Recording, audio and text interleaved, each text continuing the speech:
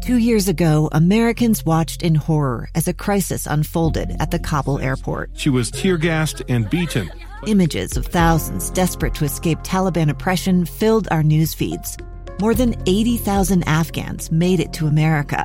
But the story didn't end there. It was very cold. There was no power, no heat. Who would help our newest neighbors?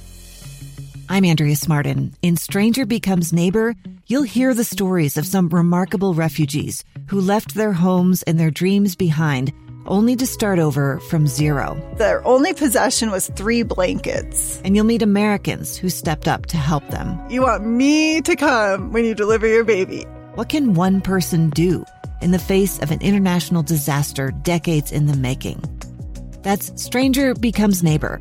Find us at kslpodcast.com. Follow us on Apple Podcasts or anywhere else you listen. Hear elevated conversation on crucial issues. Boyd Matheson on Inside Sources. Of course, with All-Star Weekend, a lot of talk about things that are bouncing balls, and we're going to talk about some other things that bounce. Really interesting. There was a national cable and internet provider had a national advertising campaign some time ago where they were really encouraging small business owners to sign up for their services. And the theme for the ad I just loved. It was Bounce Forward. And they make the case that a lot of people have been talking about, bouncing back after the pandemic, bouncing back after high inflation or whatever it may be. But I love this idea of not bouncing back, because it's not about bouncing back to where you were. You got to bounce forward. That's the whole key. And I think that's some pretty sage advice for all of us. And I think there are just way too many that are trying to just bounce back and hunker down. But we've got to move everything forward because it's about tomorrow.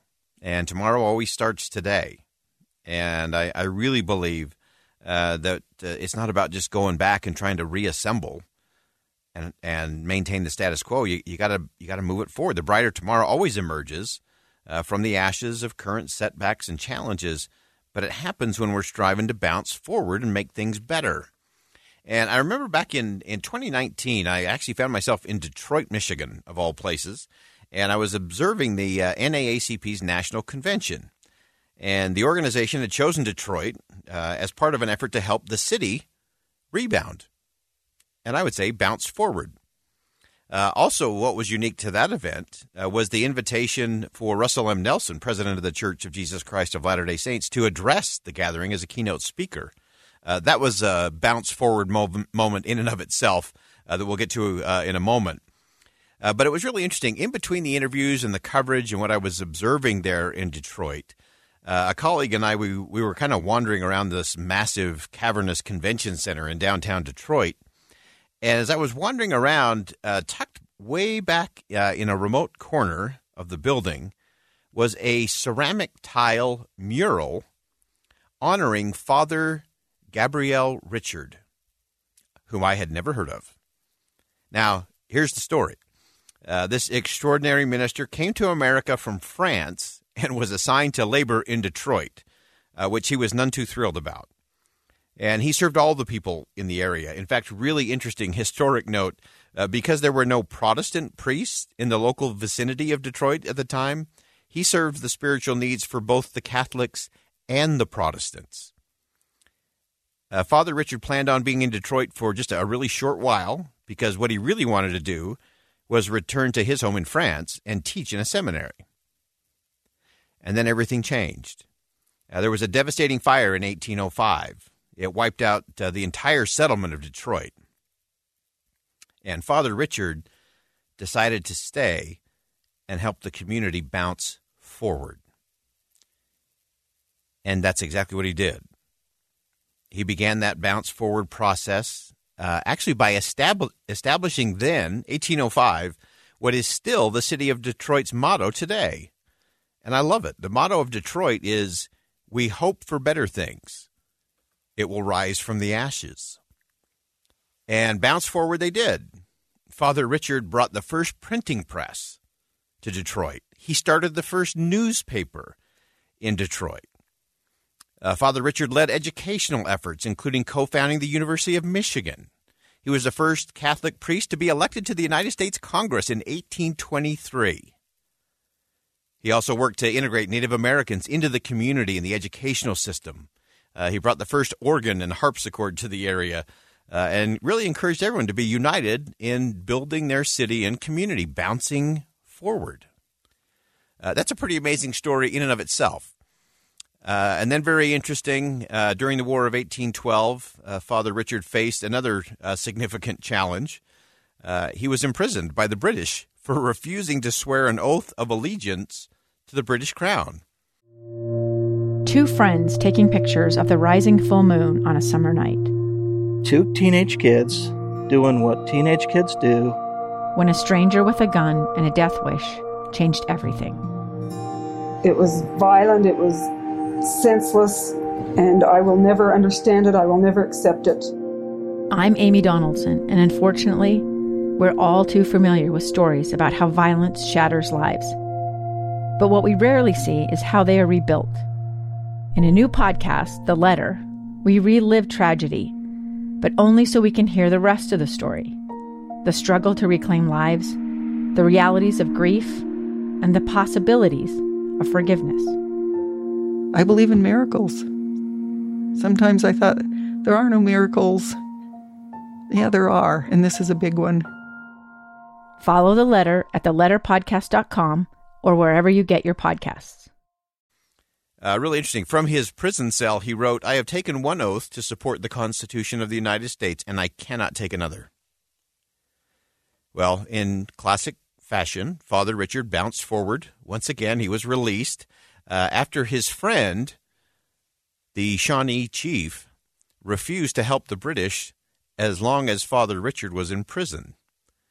So that genuine friendship that had been formed with the Shawnee chief and the tribe helped him bounce forward, helps all of us bounce forward when we have those kind of relationships. Now, finally, in 1832, after sacrificing and serving those who were dealing with cholera at the time during a vicious pandemic, Father Gabriel Richard died of that same disease. So as I was in Detroit, I just kept wandering back to this mural over and over, and I just looked at it. It was so interesting to me that there in the convention center in downtown Detroit, there's this mosaic, an obscure priest, you could say, Father Richard, in what was then an obscure community in America. He'd set a pattern of this is how we bounce forward. And I think there's real power in that kind of vision. In fact, we saw it coming out of that same event at that same convention center in Detroit. In fact, it was almost exactly a year following that 2019 NAACP convention in Detroit that President Russell M. Nelson joined forces with the NAACP president, Derek Johnson, the chairman, Leon Russell, and, of course, one of our favorite, Reverend Amos Brown, to write an op-ed in the middle of some racial injustice, some societal setbacks, and real strife in our country. And those four called on the people of the world to bounce back and to bounce forward from prejudice and hate and transcend racial discrimination and contempt, to bounce forward towards understanding and peace and bold efforts to build a better society. And listen to what they wrote. I think they echoed what Father Richard had in mind way back in the early 1800s. They wrote, "Unitedly, we declare that the answer to racism, prejudice, discrimination, and hate will not come from government or law enforcement alone.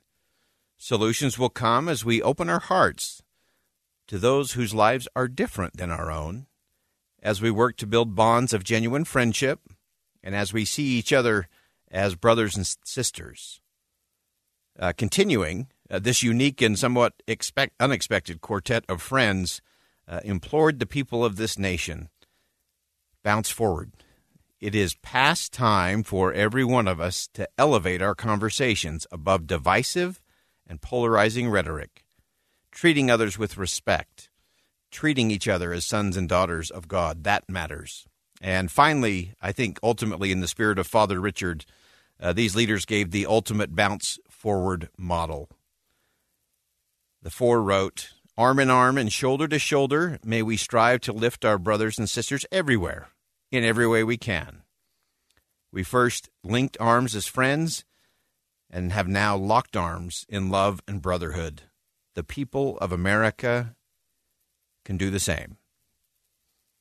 Linking and locking arms, I love that visual.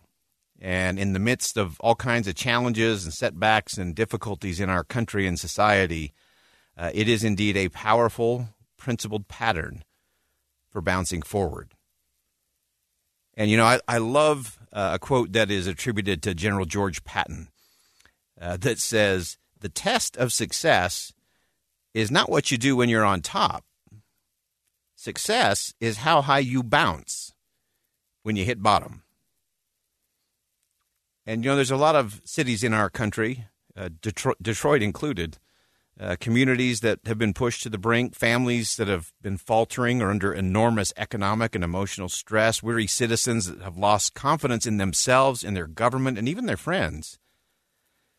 And it's as though much of what we hold dear in the nation has been leveled, decimated, even destroyed. But I think we all ought to go back to what Father Richard said over 200 years ago. "We hope for better things. It will rise from the ashes. Together we can hope for better things, and we can rise together in America. And it's time to not only bounce back, but I believe it's actually time that we really bounce forward." All right, we'll step aside for some bottom-of-the-hour news. Much more to come on Inside Sources here on KSL News Radio. Stay with us. We'll be right back.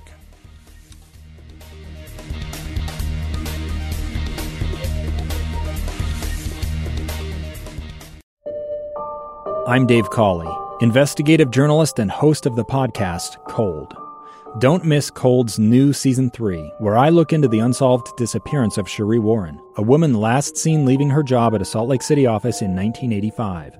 Police cast suspicion on Cherie's estranged husband and boyfriend, but never made any arrests or recovered Cherie's remains. Find Cold Season 3, The Search for Cherie, anywhere you get your podcasts.